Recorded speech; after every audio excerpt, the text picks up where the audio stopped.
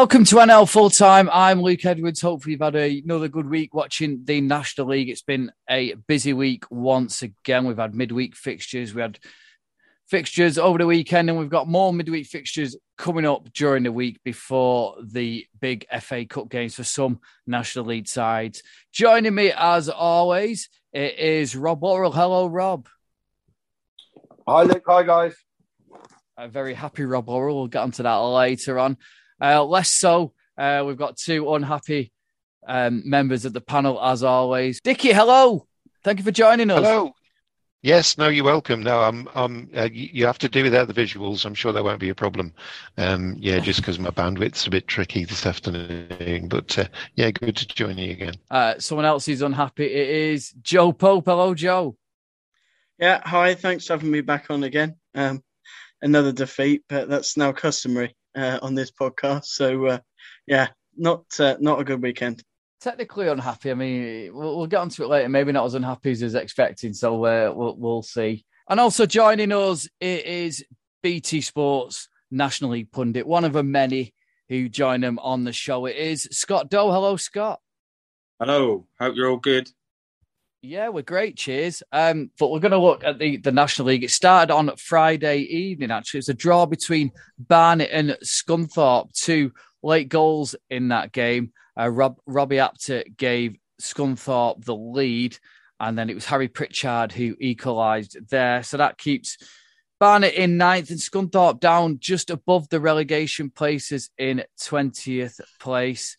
And I think Dean Brennan might be more disappointed with that result than Tony Dawes, maybe? Yeah, definitely. He was. I've seen his post-match. He didn't feel the side were up to recent standards. And the only other comment I've got to make on that game and those goal scorers there, I think I'm right in saying that Pritchard and Apter have both scored in each of the 3 games in the last week. So Pritchard's got 4 in the 3 games for Barnet, and I think Rob Apter scored in all 3 games for Scunthorpe. So well done, those 2. But ultimately, a point each. Barnet couldn't quite propel themselves into the playoff positions, and Scunthorpe can't quite get themselves clear enough of that relegation zone. Yeah, on to Saturday. It was top v bottom. Notts County against Torquay. I know you said to us, Joe, you'd be happy if Torquay kept it down to 6, seeing as Notts County battered Wealdstone during the week 6-0. A big win for them, but they only scored the 4 yesterday, Joe, so I think you're quite happy with that. Yeah, I mean, for the majority of the game, it was perhaps not close in the game, but certainly the scoreline it was. You look at it and say 4-0 and say that we've really, really struggled. And yes, we did struggle, but, 2 goals have come right at the end, 88th minute and 90th minute. Rawlinson, centre half, scores from the edge of the box. Any other day he's probably putting that over the bar. It's really, really good finish. And then Quevin De Castro with 2 minutes to go, he puts one in from 30 yards in the corner. Again, that could go anywhere. And then Badrami, who's been in really, really good form so far for Notts, he shoots from 30 yards and it deflects off 2 defenders and goes past Mark Housestead. So, yeah, it wasn't a good performance. Certainly attacking-wise, we really, really struggled. Obviously, no Aaron Jarvis, who got sent off last game against Eastleigh in the week. But, Notts are a very, very good side. They really didn't have to get out of first gear and still managed to get a convincing win. But as for Torquay, obviously, they wouldn't have expected to win at Notts County. I know I've seen a few fans say that we shouldn't be negative and go to Notts County just assuming that we'd lose. But, that's where we are. We've signed a couple of players in the lead up to the game. A striker that used to be at Darlington, I believe, Cameron Thompson, that was at Barnsley. He's signed on non-contract terms. And we've also signed 2 centre-halves. Lucas Ness, who was at Hampton and Richmond last year, I believe, who apparently did really, really well. And we've also signed Mark Ellis, that used to be at Solihull Moors and obviously used to be at Torquay. So hopefully they can make the difference. What have you made of Notts County then? Have they surprised you? I think they've surprised all of us, really, certainly here on the panel, because it's a manager who's only really managed at Swindon before, didn't go that successfully. So I think there was question marks over him, but he's coming and it's really clicking now, isn't it? Yeah, so I mean, yeah, that was the thing. I didn't know too much about the manager myself, but it was obviously it was a good appointment in terms of, although things not might have gone great, they still got a manager who was at Swindon Town, so obviously it was a big club and it was a good appointment. But I think he's one of these managers who has his philosophy on how he wants to play, and I actually think it's really good how quickly they've taken to it. To be honest, when I've seen them play this season, I mean, I have to say the signings they've made have been brilliant. They pretty much took a couple of Gateshead, obviously Langstaff, but they took their best players, and I think they signed very well. And yeah, it has surprised me how well it's clicked for them. But like I said, it's good because we're all talking about Wrexham. I was obviously saying Chesterfield as well, and then them playing the way they are at the moment, it just throws another one in the mix as well. It is really good to see what Notts County are doing because, I mean, Wrexham have been brilliant and it's a huge pressure on Wrexham, especially with, obviously, you have all the documentary, the owners and everything like that. Obviously, the players that they've got in, ex-Football League players as such, and I think they're dealing with it very well and doing well so far. But it's very good to see Notts County up there as well, top. Chesterfield keeping pace. Boreham Wood still not too far off. Obviously, Dagenham, Southend creeping into playoffs and that. And I think, yeah, again, as we see, it's always close for all those. From the bottom to the top, there's no team falling adrift. I know Torquay have had a bad run, but they're not completely adrift. And it's such a tight league, and it just never seems to amaze you each season. The league just keeps getting better, and obviously the teams, you can never predict it. Put it that way. There's always, everyone can beat everyone on a weekend. That's for sure. You've cheered Joe right up with that. Yeah. You can't ignore just how well Notts County are doing. Here, I'm going to illustrate it. They generally say 2 points per game. If you can average that, that's promotion form. That's pretty much what Chesterfield in third place are doing, 31 points, 16 games. Wrexham have got 2.25 points per game in second place, and Notts County are on 2.43 points per game this season. That's phenomenal. And if they can keep up anywhere near 2.3 or above, they've got every chance of winning it. And just one other little bonus, Joe. You kept Macaulay Langstaff out. Yeah, well, although it's been a difficult start to the season, we can at least put a gold star on the chart for that we didn't let him score. I mean, he'd have probably gone into it yesterday thinking that he could probably get to the goal record in one game. But good to not have him on the score sheet. We'll get on to all the shots results, but you two face off, don't you, on Tuesday? Torquay v Aldershot, an NL full-time derby. Yeah, and I don't think either of us are going to be there, are we, Joe? No, well, we should have been at the first game. This game should have been played, I believe, on the weekend where Her Majesty the Queen passed away, so it was cancelled.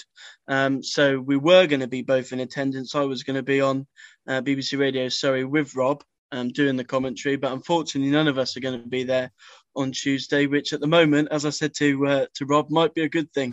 The fact I don't see Torquay get a thrashing from his mob. Yeah, you don't want to see Rob's smug grin at the end, do you, Joe? That'd be too much for you, wouldn't it? Yeah, absolutely. I know you mentioned about Langstaff as well, didn't you? 10 goals in 2 games, and he's only got 1 of them. Yeah, I had to mention that, really. I saw some comments, I think it was from some Chesterfield fans the other week, who I think they felt last season that a lot of their problem was that they were reliant on Tshimanga. And obviously when he was injured, that they had a problem. And I think there was some suggestions being pushed in Notts County's direction that, Langstaff was the only person scoring goals for them, and therefore they'd be vulnerable to the same kind of thing. Well, as I said, 10 goals in 2 games, Langstaff only getting 1 of those 10 goals suggests that there are goals in the rest of that Notts County team as well. And it's not just about, shutting him down. That's the thing. If you think Langstaff is the main threat and assign extra, players to him to mark him or try and shut him down. It's only going to leave it open for other players, and that appears to be what's happened in the last couple of games. In second place, it is Wrexham. They won 3-1 at home to Halifax on Tuesday, and it's been a good week for them. They followed that up in a Phil Parkinson derby, a 4-0 win, over 10,000 as well at the University of Glenderry Stadium. Apologies for butchering that. Shall I just call it the racecourse, eh? Anyway, it was... Call it Kairas if you want to do the Welsh version. Oh, okay. There we go. Dick, you threw that in there. What's it? Yeah, That's why we paid Dick in the big bucks. Do we? It's just because I live near the border, that's all. Yeah. On the score sheet on Saturday against Altrincham was Paul Mullin, of course. 2 goals for Ollie Palmer and James Jones. Pretty comprehensive for Wrexham. And after a couple of unconvincing results in the FA Cup away and then at Boreham Wood last week, the pressure was on Phil Parkinson, but they've responded with 6 points in the last 2 home games. Yeah, they have. And a cracking goal from Mullin. Bit of an overhead or sort of scissor kick, really. And just one final point on that game. It wasn't just the Phil Parkinson derby, was it? It was the James Jones derby. There was a James Jones in either side as well. But yeah, Woking, I beg your pardon, do that bit again. Wrexham starting to go through the gears again now. And the only frustration really for them will be each time they come off the park with another 3 points, they check Notts County's result, and Notts County have won again as well. Wrexham then, what do you make of them? They've had a strong week, haven't they, at home? And away from home, there is still the odd question mark, isn't there? They may be picking up draws where you don't expect them to, but at home they seem pretty formidable, don't they? Yeah, I can't see them dropping many points at home. I think the one thing that I've been a bit more impressed with this season, which I would say I wasn't as much last season, is they seem to be keeping more clean sheets as well. They were having a lot of an example, the Dover game, where they ended up winning, I think, 6-5. And they had a few of those crazy results. Obviously, there was a playoff game against Grimsby as well, which was a high-scoring game. So I like it how, like the other day, obviously on the weekend, they won 4-0 home to Altrincham and keeping clean sheets, which is a thing that they wasn't doing as much. But going forward, we all know, with all the players they've got, Mullin, Lee, Palmer, all chipping in. They've got so much talent up there, scoring freely. But like you said, that is the test. It is always going to be the test, especially when they go on the road, because for every other team in the league, what comes with Wrexham is, obviously the owners and everything. It's everyone wants to beat them. They want to beat them that bit more. And when they go to these other stadiums and they go to these, these horrible away Tuesday night games and things like that, that's where they have to, obviously fully step up and get the results, because it will be tougher than when they're in front of their big crowd at home. Obviously, Scott talked about how Wrexham have looked a little bit, harder to play against so far this season. At this point last season, they had 4 clean sheets, and they've already got 4 clean sheets. And they've actually conceded more goals this year at this point than they had last year, which is interesting. But probably because of that 5 they let in against Barnet, wasn't it? But yeah. I think the thing is interesting. So I was just going to say, it's interesting that's it's got that perspective about it, but actually, like Joe says, it's probably slightly worse. Yeah, no, that's it. I think it is. That is interesting to see, and I just think what it was is because obviously it was towards the back end of the season. It stuck in my mind. I covered their game against Woking last season, where they I think they conceded a couple of goals, or they lost late on. I think they 1-0 up, lost 2-1. And then obviously the Dover game, where obviously everyone knew Dover were down, and then they conceded 5 goals to Dover, and Dover hadn't scored 5 goals. They hadn't scored nearly 5 goals all season, sort of thing. So, and then obviously that crazy game against Grimsby in the playoffs as well, which was, I think, was it 7-5 or 6-5? Yeah, 6-5 as well. So yeah, it's interesting to see, but it's just I like the way that they are showing that they are going about grinding out those results as well. You know, it's not always necessarily winning by a load of goals. Apart from this weekend, they have ground out a few good results as well. Chesterfield, they won at home 2-0 against Boreham Wood to stay in third position. Jeff King scoring yet again. He's on a hot streak along with Darren Oldacre. He got another goal as well on 73 minutes. But they did end up with 10 men. Brandon Horton sent off in injury time. It didn't make much difference, but a big win that for Chesterfield against the side who are going to be in the playoffs. Yeah, big win for Chesterfield. They've done okay this season, but those big games where they need to get a result, they've just started to get a couple of those, and that was a big one yesterday for them. Obviously, they missed a penalty, and then came back and got a second to make sure with the 3 points. So really, really good win for them. Obviously, Jeff King on the score sheet again. He scored in each of his last 3, and he's now up to 6 for the season. What a season he's having. It's an amazing season for fullbacks and wingbacks for scoring goals, because it's not just Jeff King. You've got Adam Chickson at Notts County as well, who I think's on 5 or 6 already. And it's Daly, isn't it, at Woking? Yeah, he's a fullback, yeah. 6. He's on 6 as well. Phenomenal. It really is. That's any centre forward in the National League would be delighted with 6 goals already at this stage.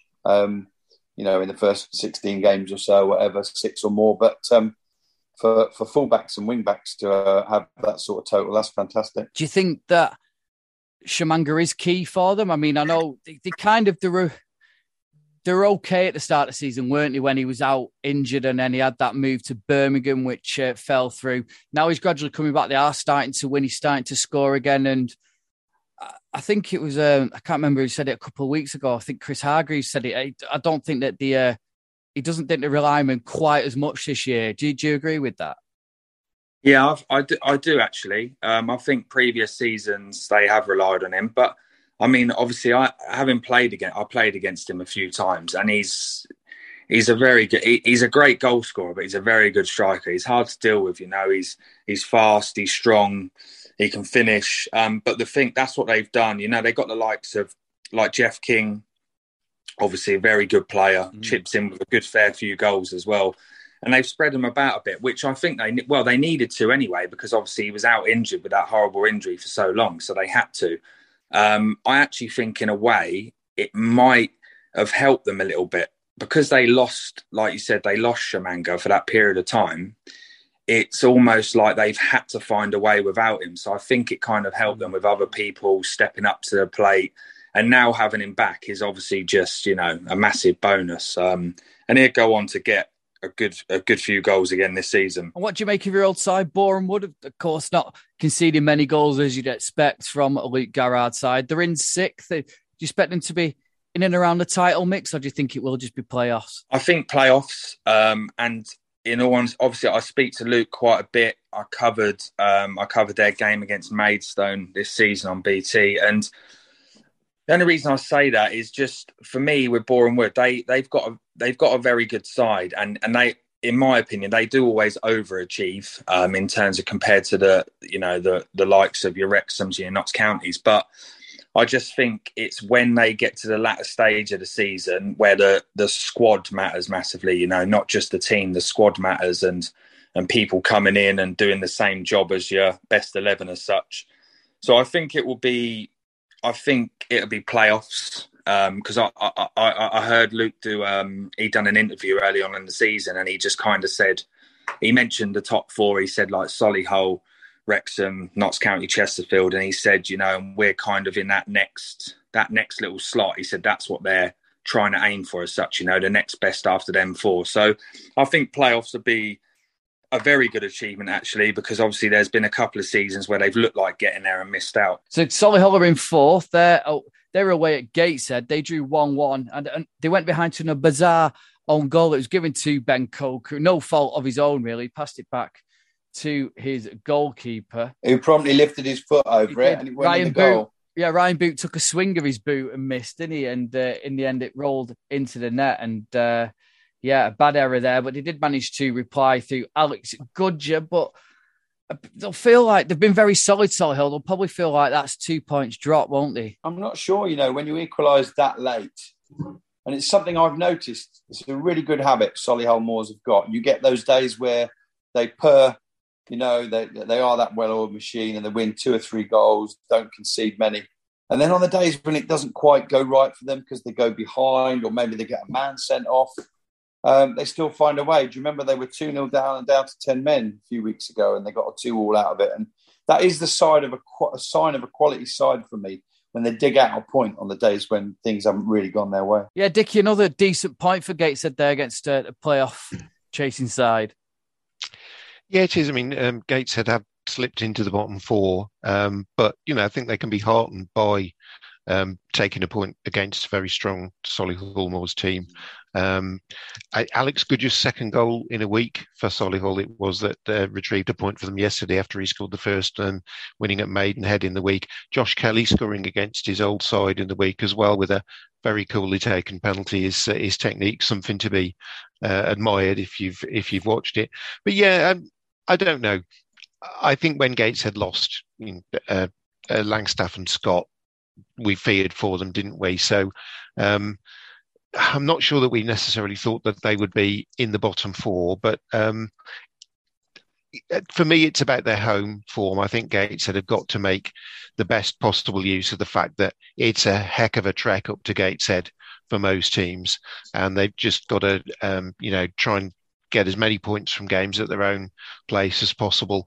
And I think ultimately, at the end of the day, that may well just be enough for them. Woking are in the playoff places. They won 1-0 against Eastleigh. On loan, Reading forward Jamari Clark with the only goal there. And Woking are probably slightly surprising everyone at the minute, aren't they, Scott?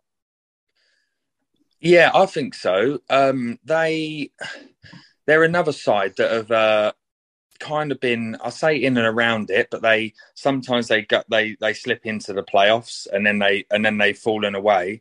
But I do think they've got a very good manager in Saul, who obviously knows the league very well, going there from the Oval. And yet again, I think they've been quite good with recruitment, considering they let Kretschmar go to Wealdstone, which is obviously a massive miss because he was not only just their penalty taker, but he got a fair few goals for them every season. So, but they have been a bit of a surprise package. But like I said, yeah, again, it kind of didn't surprise me in terms of the manager they got in. He seems very, and I covered their game this season. When they played Wrexham at Woking, and they went down to 10 men early on. But honestly, that Wrexham won the game, but Woking were brilliant. They were very, very good, and they deserved more out of the game in the end. And I was impressed with them. So it hasn't surprised me too much that they have crept into the playoffs. One team who has crept into the playoffs is Southend. They've leapfrogged the opponents that they beat, York City. In fact, there's only 6 points separating there's less than that. In fact, there's only 3 points separating 7th and 11th. That's Dagenham and Redbridge. York down to 10th, but Southend, we've talked about them over the last couple of weeks. There are off-field shenanigans there, but that's a good win to go up to York and win. Very good. York started very well, and have had a few iffy results of late, but going there and winning is a good result. And like you said, it doesn't obviously know people at Southend very well, like Kevin May I used to play with, Darren Curry used to play with, obviously John Still's the head of recruitment. And it doesn't help when you've obviously got the stuff going off the pitch all the time. It seems to be never ending there. But he always had that in his mind. I mean, John Still, he spoke to me about, I think it was last season, and he was saying to me that, he was asking me about certain players, and he was saying that, like, these players that they want to get in, they need to be ready to kind of push for the title as such. And that kind of was telling me the sort of places that they were trying to aim at Southend. They were looking to try and challenge up with a title. Obviously, that isn't going to be this season, but for them, sneaking into the playoffs just shows that they have improved massively from where they were. And it's just all about getting that consistency going, which obviously the top boys have. 8 clean sheets in 12 as well for Southend. That's a big part of their success right now. Indeed, yeah. Southend unbeaten in their last 6 games, 14 points from the last 18. So, that surge into the playoff places is off the back of that. And it makes you wonder about that court date that they've got due in early November. That doesn't appear to be unduly affecting the players at the moment. Doesn't appear to be weighing too heavily on their minds. Either that, or they're using it as inspiration and fuel to the fire to, show people what they can do. Another of your old sides, Scott, Dagenham and Redbridge. Now, we always keep thinking Darren McMahon's on the brink. They're having a bad season. But as I say, they're only 3 points off the playoffs now. They beat Wealdstone by 4-1. A couple of goals for Junior Marias in there. And what do you make of Dagenham? It's been a funny old season for them so far. Yeah, I actually went to watch the game against Boreham Wood in the week. And they're just, for me, and I think pretty much all Dagenham fans would admit it, it's just the consistency. And it's not just this season. They've been like it for the last 3-4 seasons. It's just they will go on a run and they can win 3, 4, 5 games on the bounce, no problem. But then they go on a run and they can lose 3, 4, 5 on the bounce as well. And they've been doing that constantly. They had that result. They lost 5-0 at home to Notts County this season. And then obviously they go and pick up, like they won this weekend 4-1, and they can do that. And they have, yet again, I know they've definitely they've had a bad time of injuries. They have lost quite a few important players. But it is the only word I can use them is just the consistency is why I feel like they failed to make those playoff places. I watched them, I think it might have been the last game, I think last season, they played Wrexham, and I think they just missed out in the playoffs, and they beat Wrexham, and they were brilliant. And when I say they played them off the park, but you've got to do it all the time. You can't just do it one week and not another, and that kind of seems to be the case of them. And why do you think that is? Is it a player thing? Is it a mentality thing? Is it maybe the manager not being complacent as such? But how does that happen? Well, I think, first and foremost, I think what we just said there as well, you said about like Southend. I say this on BT all the time, obviously me being a defender, but for me, the teams that win the team who end up winning the league is the ones that keeping clean sheets. That's why Boreham Wood are kind of always up there because they keep a lot of clean sheets. It's about being solid, and Southend keeping those clean sheets, but Dagenham don't do it. I mean, when they do, I know it's 4-1, but when they do win games, it can be 4-2, 4-3, 5-3, high scoring games. Like when they played against Dorking as well. I'm not sure. I'm honestly not sure whether it could be a mentality thing in terms of some. I think I've said this before. Some games you should be up for every game, but some games may be slightly easier to get up for than others. Playing against certain teams, playing against other teams, going away from home. But it's all about, for them, they need to be more solid first, because they can always score goals, Dagenham, but they have to be more solid at the other end. Yeah, and Joe, hope for you as a Torquay fan, Wealdstone on a horrendous run. 1 win in 11. They've lost 6 on the bounce now, and they're sinking like a stone.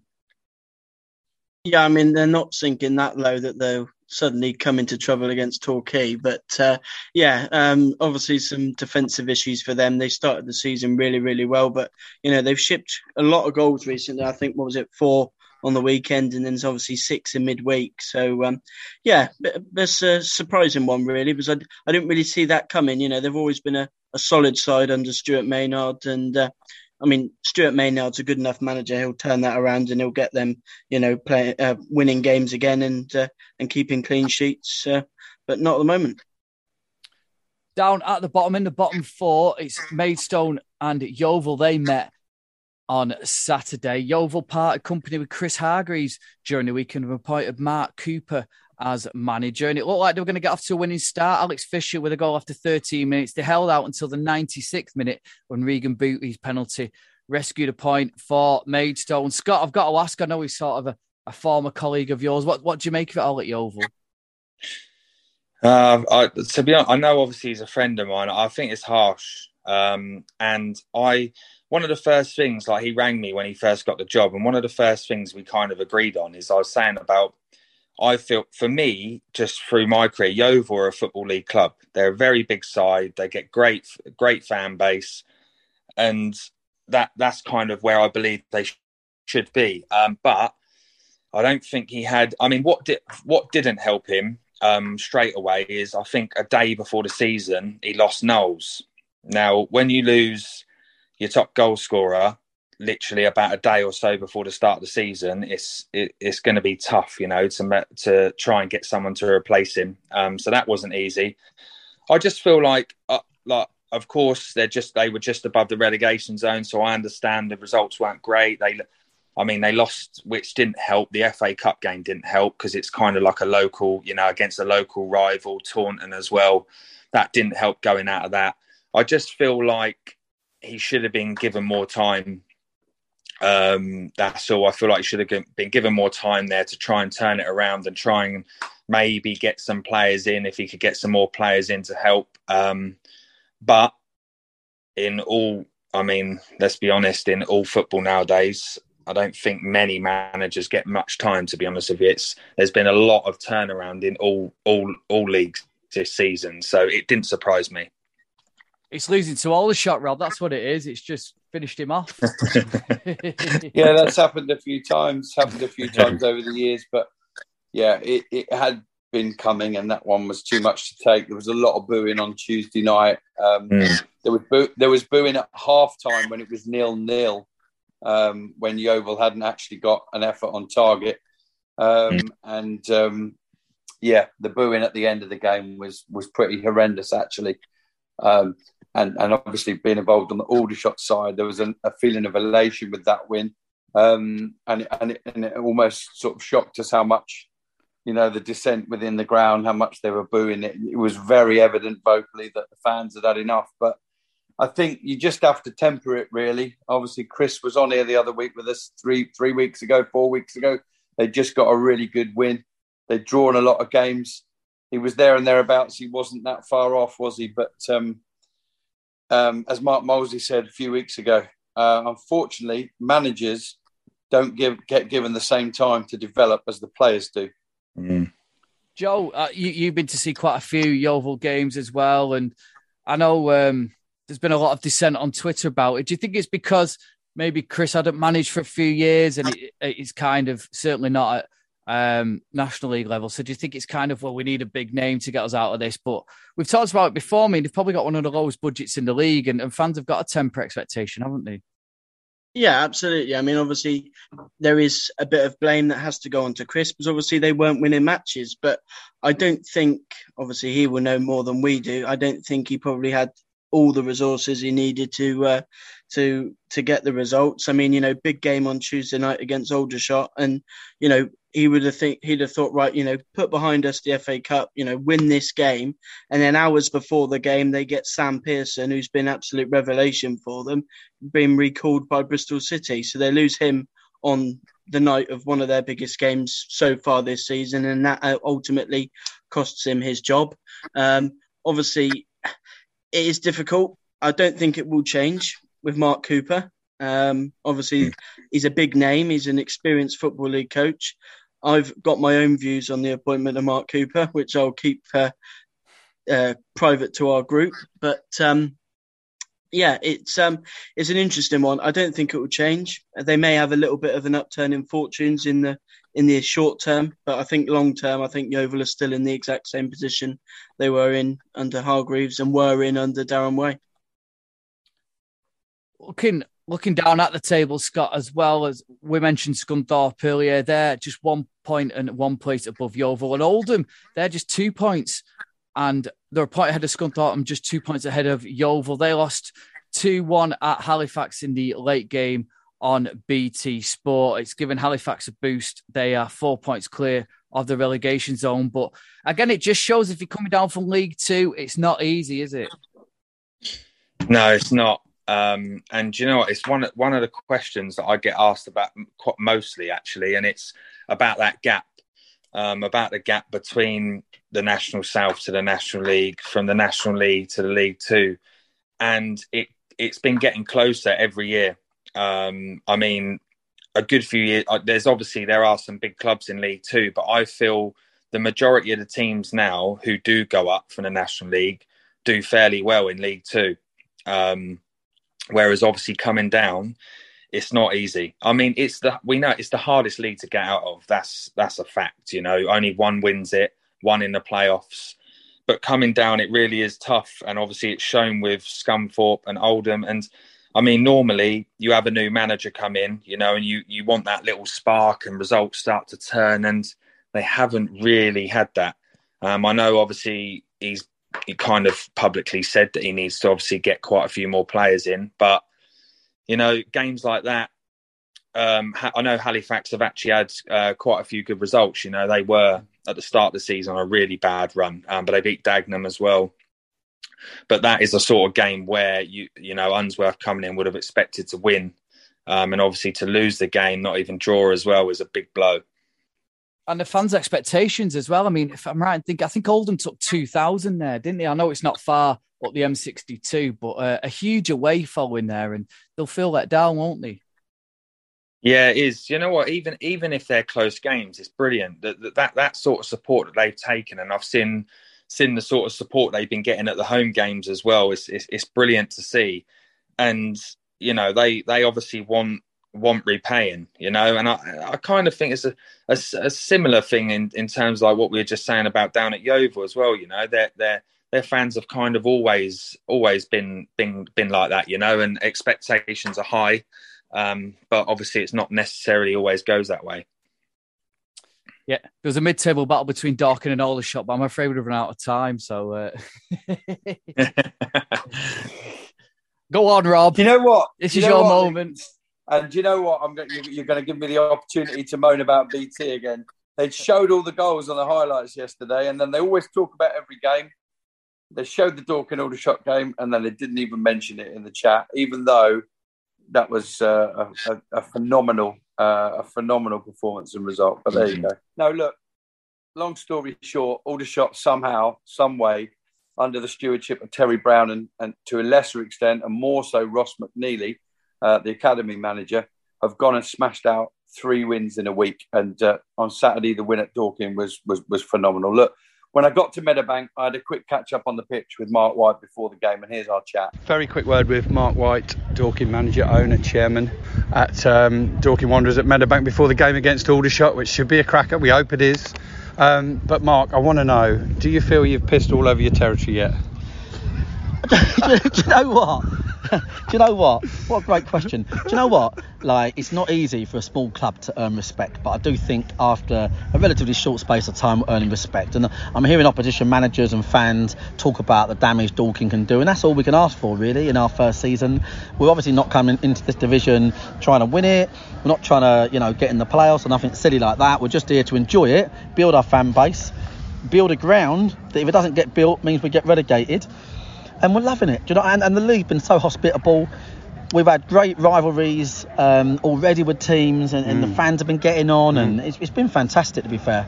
And to be fair as well to you, of course, from outsiders looking in, that's bringing in a lot of new potential fans from the documentary. But when they're coming, they're being well entertained, aren't they? They're seeing a lot of goals going in at both ends, and you just look like you're really enjoying yourselves. Yeah, we're loving it, to be fair. Yeah. I do think to a degree that modern football, is all about high pressing. It's all about scoring goals. I think it's really relatively old-fashioned to sit back and these days I think that's how it is. It's always served us well. Look, at the end of the day, if my mortgage was on it, we might sign a couple of defenders, or we might threaten the ones we have got with not getting paid. But the fact is, my mortgage is not on it. We're sightseeing this year. Yeah. If we can stay in this division, it'd be a brilliant achievement, because we need to not forget that we have really started the season with 2 of our best players missing, one of which will be back hopefully by Jam. Briggs for Rutherford and Fuller as well, all out long term. All at the same time. I mean, but Briggs, the league doesn't realise yet what's about to hit him. It's really easy. It's really easy to say, I've heard he's good, but I've been in this position for years. As Briggs goes into a different league, and then after 6 games, people go, Jesus, not that good. And he's a massive big ticket for us, Briggs, and he'll be back. And Baz will be back in about a month.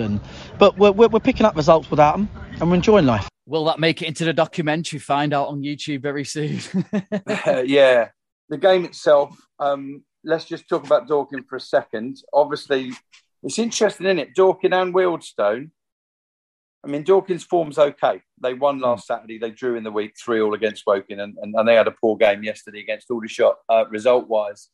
But Dorking and Wealdstone, who were flying earlier in the season, the 2 main part-time teams in the National League, now all of a sudden it's Saturday, Tuesday. So I personally think that's a factor. Mark would obviously say that the fact that he's got a lot of key players out, 5 or 6 key players out, some of those of which were, defenders as well. There's some mitigating circumstances for Dorking, but for Aldershot, frankly, they were superb. It was their best performance start to finish of the season. I said to you guys off air, I've never seen in all my years playing, managing only over 2 years, but then watching, reporting on football, I've never seen a team look night and day from what they were 2 weeks ago at Chelmsford when they went out in the FA Cup to what they looked like yesterday against Dorking. It was a phenomenal turnaround, and I caught up with the Shots caretaker academy manager, Ross McNeely, after the game. Ross, it's 3 games and 3 wins, but it's a really, really good win, isn't it, at Dorking Wanderers today? 3-0, another clean sheet, but a start to finish performance from your side. Yeah, I think it was it's different to what probably the other 2 were. I think in terms of in possession against Yeovil, we were very good, and it was always there was a lot of chances in that game. But in this game, we got close to them. We made it difficult for them to play. We set traps for them to play into, and we made them play a game that sort of, or tried to make a play game that they weren't used to playing or didn't want to play. So I think getting close to the mark and getting close to the players was really spot on today from start to finish. They put some graft in there, and I've seen a different side to the team today, really dug in and really seen it out in difficult moments. Now, you've got belief in yourself as a coach. We talked about that on Tuesday, but what about the difference in belief of your football team right now from just 3 or 4 weeks ago? I know confidence breeds wins, but it looks even more so than that. Just tell us the secret. Well, I think we've just been about performance and process, and I've not really, I mean, it sounds daft, I've not spoke about winning, I've not spoke about keeping clean sheets. We've put things in place to get close to players, and we've changed the system a little bit, and we've just told them how good they are, which is how good they are, and I guess the only thing I could say is we're trying to become performance and process driven, and that seems to show. And we never really talk about winning, and we never really talk about clean sheets, and that's obviously a given that we all want that, but that's not our motivation here. Our motivation here is we want to be a group, and we want to be close, and we want to enjoy playing football really, and in a certain style and a certain identity. And to be fair, today Dorking made it hard for us to have the identity. We want to keep the ball, and they made it difficult today. So there's loads and loads of work to do for me in the short term or whatever it looks like long term, but performance and process. And we don't pick out too many individuals, but some very, very strong collective performances there. But you've got to be pleased for the big man. He's worked tirelessly game in, game out in the Effiong without the rewards in front of goal. But he got his goal today. Yeah, he did, and it was a good finish. And I mean, we had a couple of, we had a couple of chances today, and I think I'm not going to moan about missing chances because we create them, which is the hardest thing. But I thought Innie's excellent. His attitude to want to learn.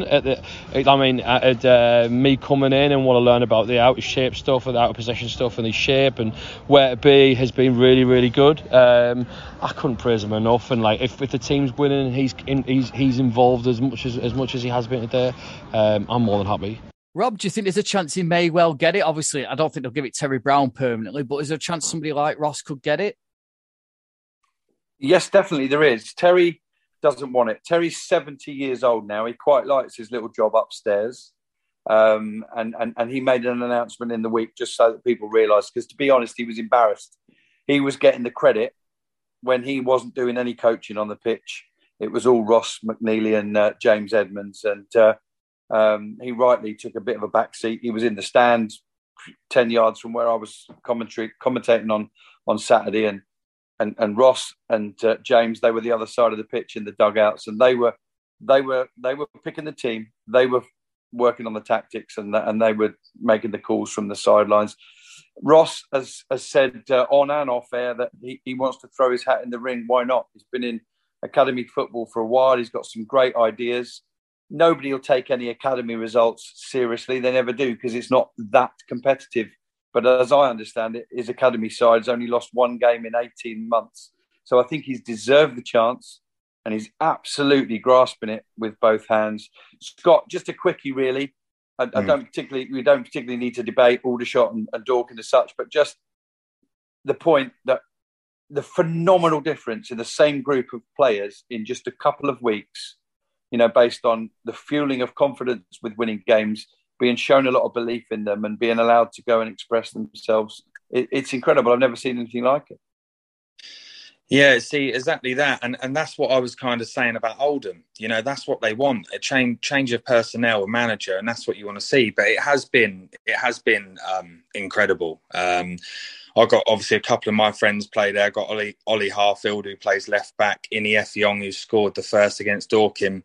And they both said the same to me about how I don't know how. I know obviously you feel better when you're winning games, but it has been a huge transformation. And I think Mark White also said that they're like one of the first teams in a long time to stop Dorking from scoring on their own pitch as well. But yeah, they have been brilliant, and I actually hope they give it to Ross. I really do, because he can't really do any more than what he's done.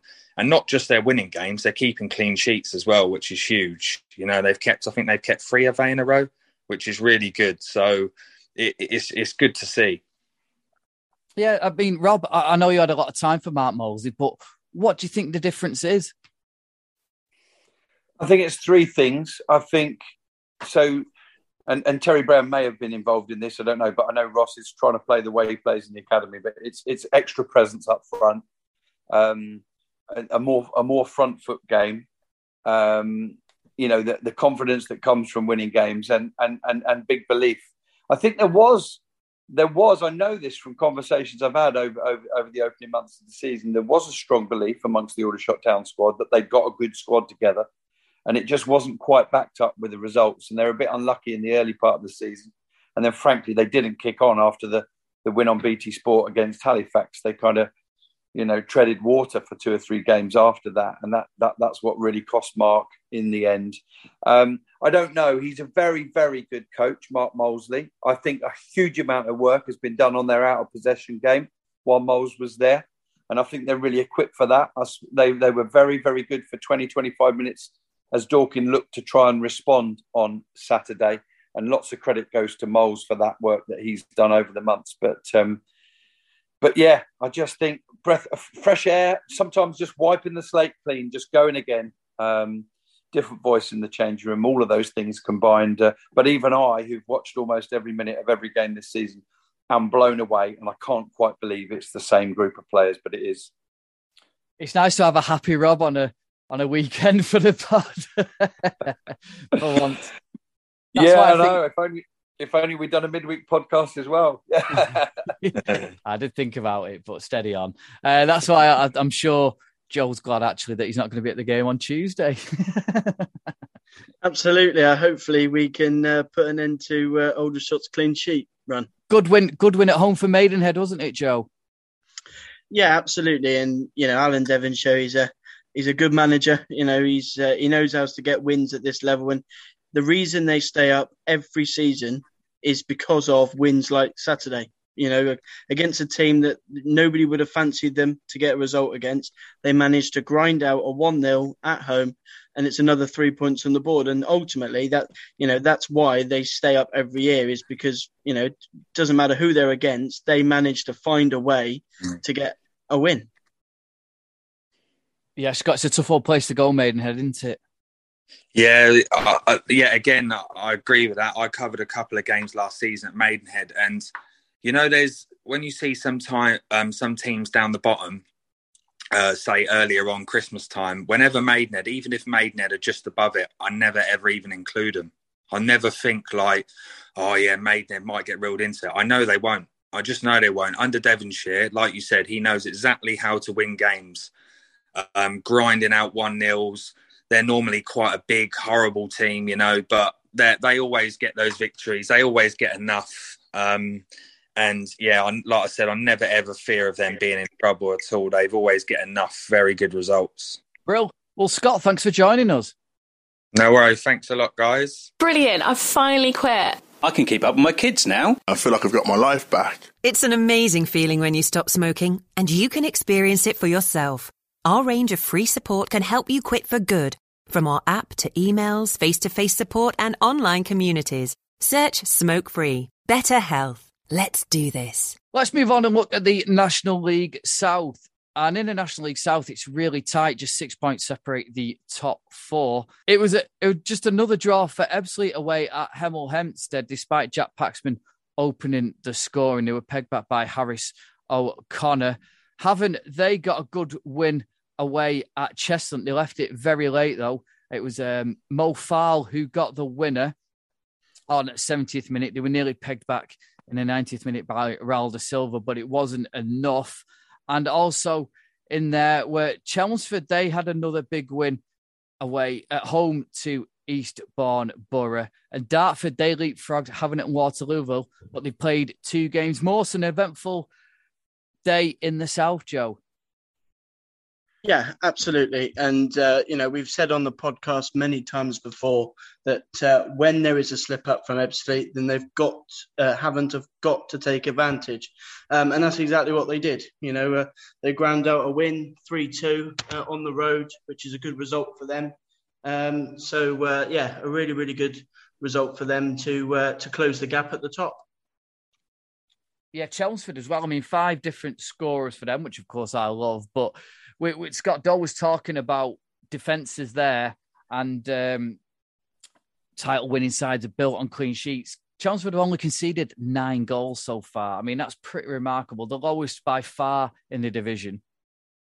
Yeah, but it won't come as a surprise to Rob that they've been so good at the back, because they've obviously got Dave Winfield, which Rob will be quick to chip in with. But, and a talented young goalkeeper as well. Goalkeeper as well, yeah. They've been, superb. I think a couple of their defenders, or at least one of their defenders, got on the score sheet as well yesterday, Aluwu at the back. And, Rob would have seen them against Aldershot. They are a big physical side that, are very difficult to play against. And, why can't they go and win it? We always, have, 1 or 2 teams at this level that, get a run together and have a surprise. So, why can't they go and do it? They've got a good core of experienced players, Dave Winfield, Simeon Jackson, who's on the score sheet again yesterday. And then in and around that, they've got some good young players that, Robbie Simpson's trying to bring through with the academy setup they've got there. So, another 5-star display. And Dartford, do you think they've got, I mean, it's the age-old argument again, isn't it? They played 2 games more than Havant and Ebbsfleet, but they've got points on the board, haven't they?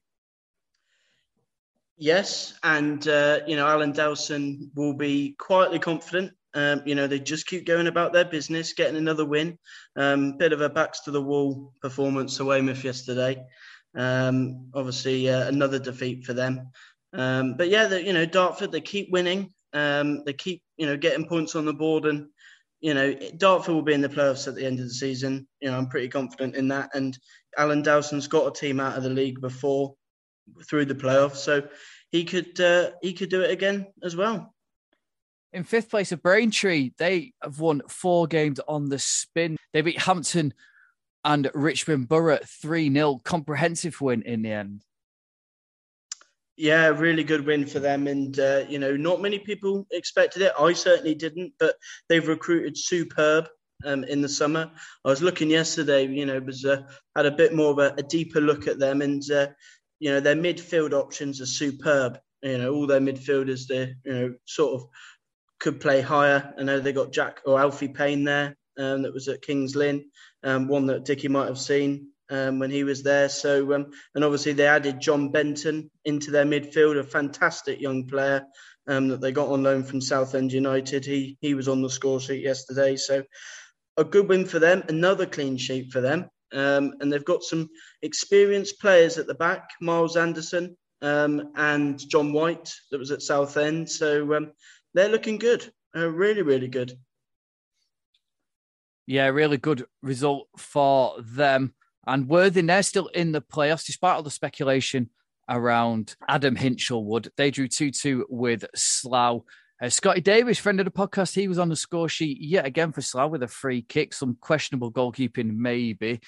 But it was a late equaliser from Daniel Bowery, the Antigua and Barbuda international who signed from Kings Lynn, who got a point there for Worthing, who are ticking along, aren't they still? Yeah, absolutely. It's their first season at this level and they would have wanted to, start the season well. And they have done. Obviously, as you say, there is that little bit of uncertainty with Hinchelwood, but another, good result for them. They must have known, the football gods, that I was coming on the podcast today, because every time I come on, Slough have never won. So even though they were winning with 15 minutes left, the fact that they chucked away more points, the football gods must have known I was coming on. And obviously your favourite player in the National League South, Luke, Giovanni Splat, on the score sheet again. Absolutely, yeah. And just on Scotty Davis, I must admit I was... I had to message him really because I said, bloody hell, mate, is that 2 goals in the same week now? Well, 8 days anyway. And he said, I know, mate, like rolling back the years, I don't know what's happened.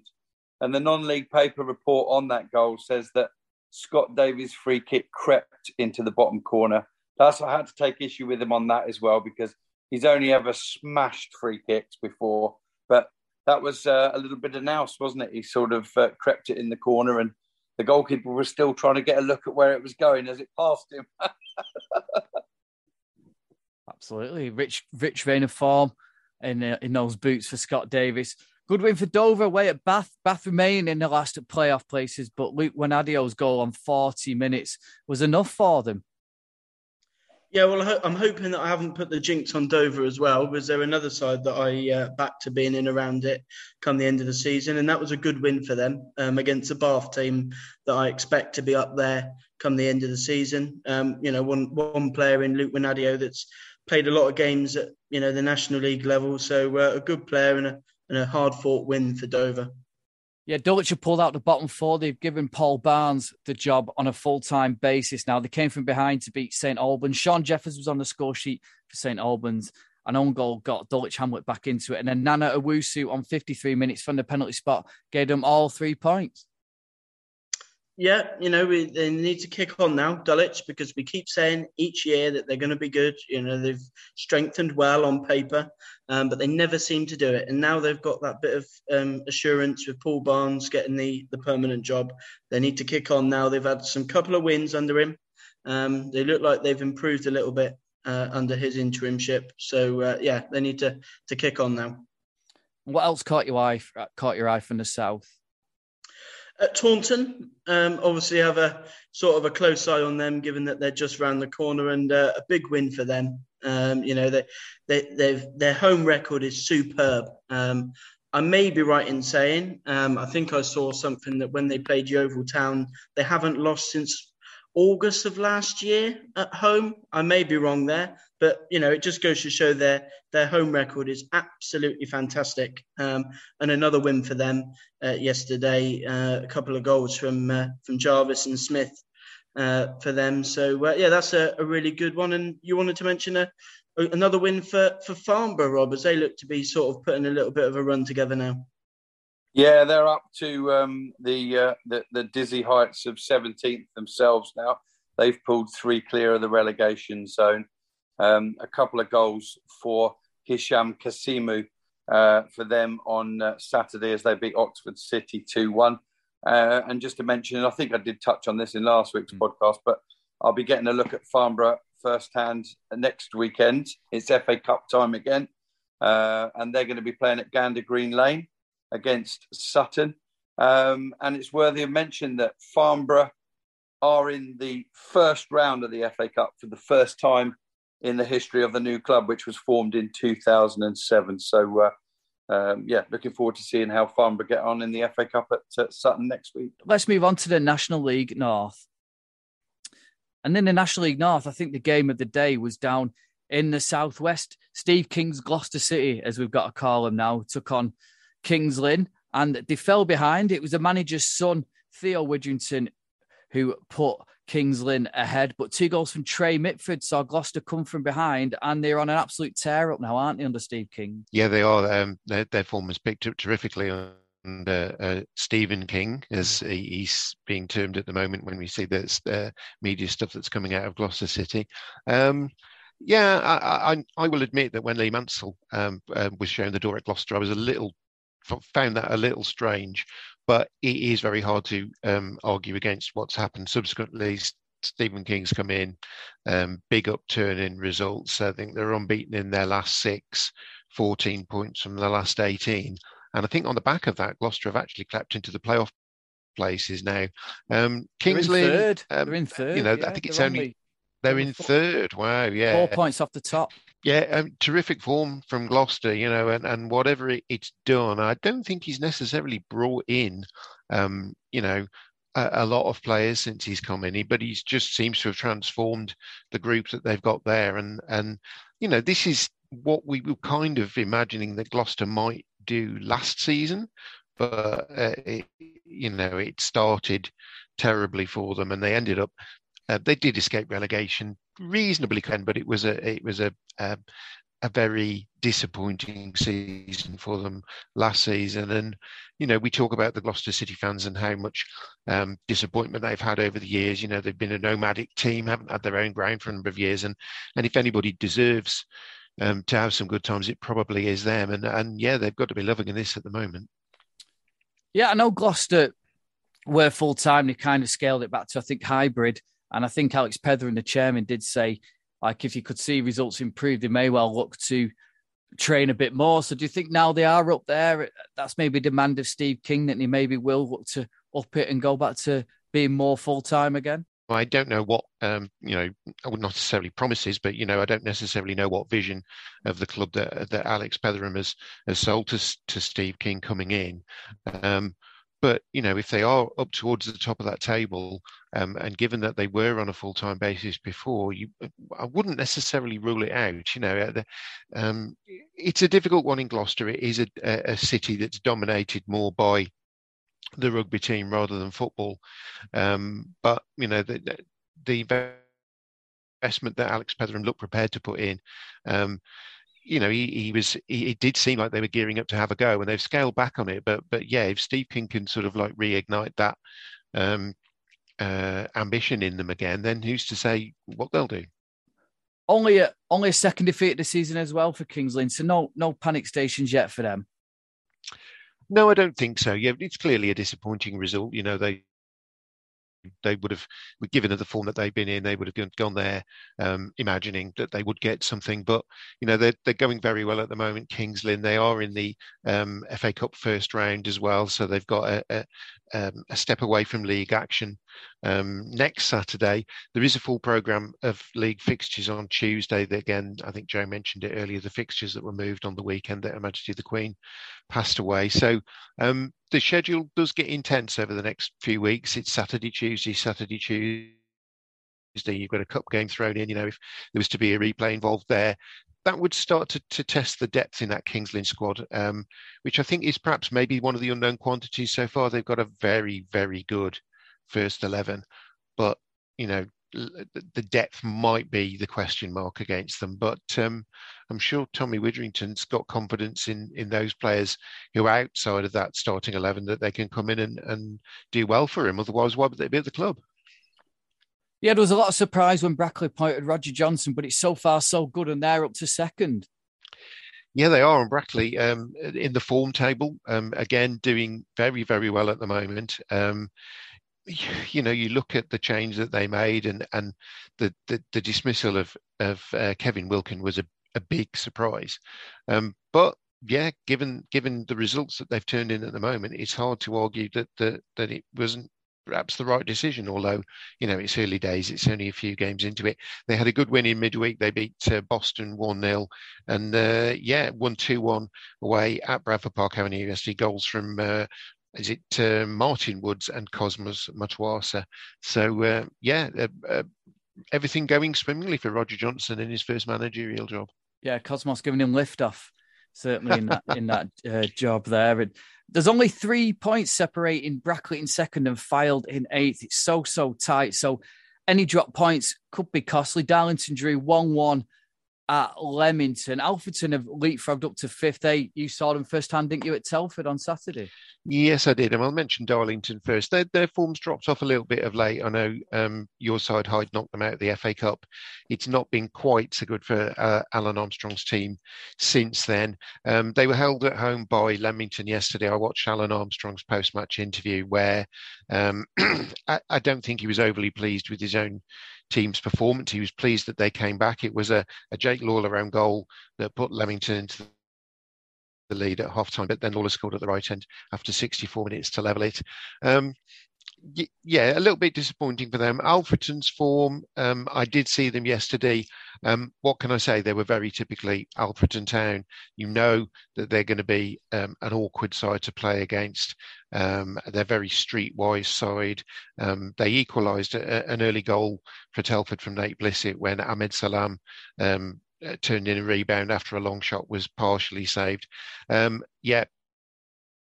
Got the winner just on the stroke of half-time. We're actually into first half injury time. A little bit of controversy about that one, in that Dale Southwell took a free kick or took a corner from what looked to be well outside the quadrant.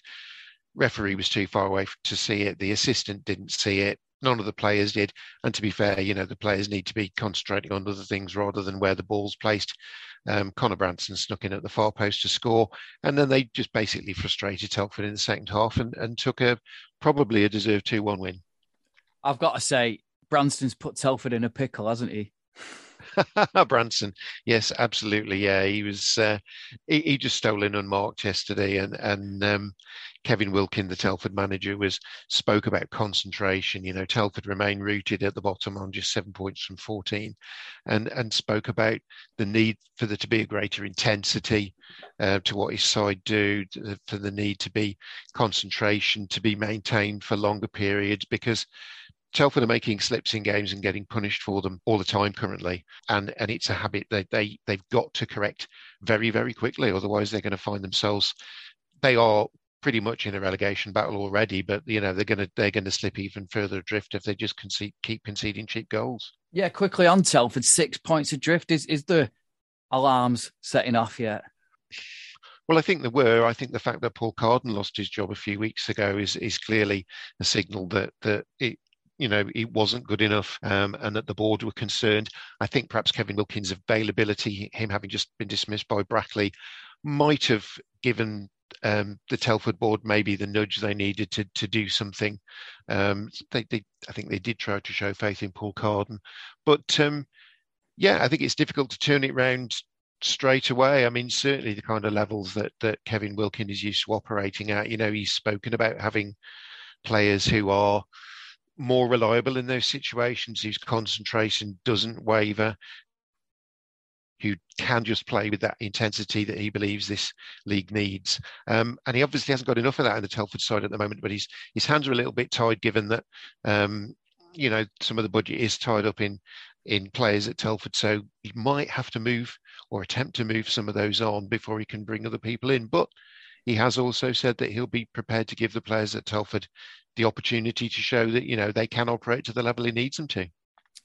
Yeah, Scarborough are in sixth. They drew 2-2 with Spennymoor. And Kidderminster, who there's a lot of dissent, wasn't it, towards Russ Penn? I mean, they've not been great at home, but they got a good 1-0 win away at Banbury. Banbury are in horrible form at the minute. Only Telford are on a worse run than Banbury. And Banbury, after looking really good at home, all of a sudden have been losing games. Kidderminster up to seventh now.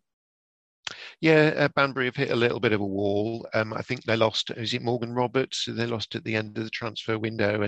And obviously they've been on a high after getting promoted last season, but they have, had their first real few stumbles after doing that.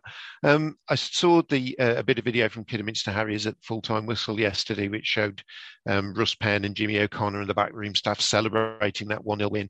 And I have to say, although Telford are my team, and I try not to display any undue bias, I'm really pleased for Russ Penn that they got that result, because I think some of the criticism of him is unjust.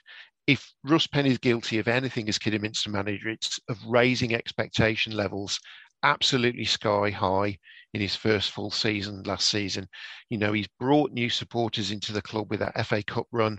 They've generated additional money, but they did lose some of the players in the summer. I think maybe replacing them has been a little bit harder than has been imagined, and I think they've got some injury problems as well at the moment. But to suggest that Russ Penn should be losing his job, 12 games into this season after what he did last season, to me is absolutely ridiculous. I think that's perhaps maybe it's some of the newer supporters who've been drawn in. They've taken them away from the world of watching Premier League or whatever on television, and they think the same rules apply there, that you lose a few games in a row, that's it, you get rid of a manager. I think that would have been exceptionally harsh on Russ Penn and Jimmy O'Connor. And yeah, they're starting to climb the table, getting towards those playoff places again. Yeah, a couple of teams had absolute shockers at home, didn't they? Southport, surprisingly, they lost 4-1 at home to Buxton, and also Boston, who are in the bottom four again. They did a Boston at home, didn't they? They were 3-0 down at half time. Again, I'm not quite sure what's going on at Boston. No, I don't know what exactly is happening there as well. But I think, unfortunately, you have to put it down to summer recruitment, and you have to put it down to the person who did that summer recruitment, which was Paul Cox. Clearly, his style is very different to Ian Culverhouse's, who's come in now. And one of the biggest issues that Boston have had in the early weeks of the season was just conceding a hatful of goals, particularly at home. And exactly the same thing has happened again. So they lost in midweek against Brackley, although Brackley were reduced to 10 men, so they might have been disappointed they didn't get anything there. But that's another really poor result for Boston yesterday. I'm just having a look who was on the score sheet for Chester. Kurt Willibono got one, Anthony Dudley and Declan Weeks, essentially three of Chester's biggest players there. Goals by Johnson Gayamphy and Sam McClintock cut the deficit. But again, Boston leaving themselves an absolute mountain to climb, going 3-0 down before half time. And this is just a recurring nightmare for Boston fans at the moment, just seeing their team be essentially out of games before they've even half played them. Anything else caught your eye in the north? Well, I've touched on the Southport one there. Southport had a very good result in midweek. They won 1-0 away at Spennymoor, but that was a bit of a shocker against Buxton yesterday to lose by 4-1. Although equally a great result for Buxton. Goals from Connor Kirby, Diego Di Girolamo, Sam Osborne, and then Jason Gilchrist, a former Southport player, adding the gloss to a 4-1 scoreline. Niall Watson, son of manager Liam, did get a goal in the 90th minute. I kind of jumped past the Scarborough result as well there, and I will just come back to that one. A good point for Spennymoor there. Scarborough 2-0 up and probably looked like they were cruising to that one. But Spennymoor got themselves back into that one with goals from Glenn Taylor and John Lafudu in the last 20 minutes of the game. Again, I don't think we should necessarily see that Scarborough have hit a wall, but I know that Jonathan Greening wasn't especially chuffed with their performance against Telford last week. And given the way they've been going, you would have to say that's points dropped at home yesterday. Joe, Rob, thanks for joining us. No worries. Good stuff. Pleasure as always. Dickie, thanks for joining us. You're very welcome. And that is it. Thank you very much for listening in. You can give us a follow on Twitter at NL Fulltime. It's the same on Instagram. Subscribe and like, and you'll get it uploaded to your device every week. Leave us a review, and we'll see you all very soon. Get out there and watch some National League football.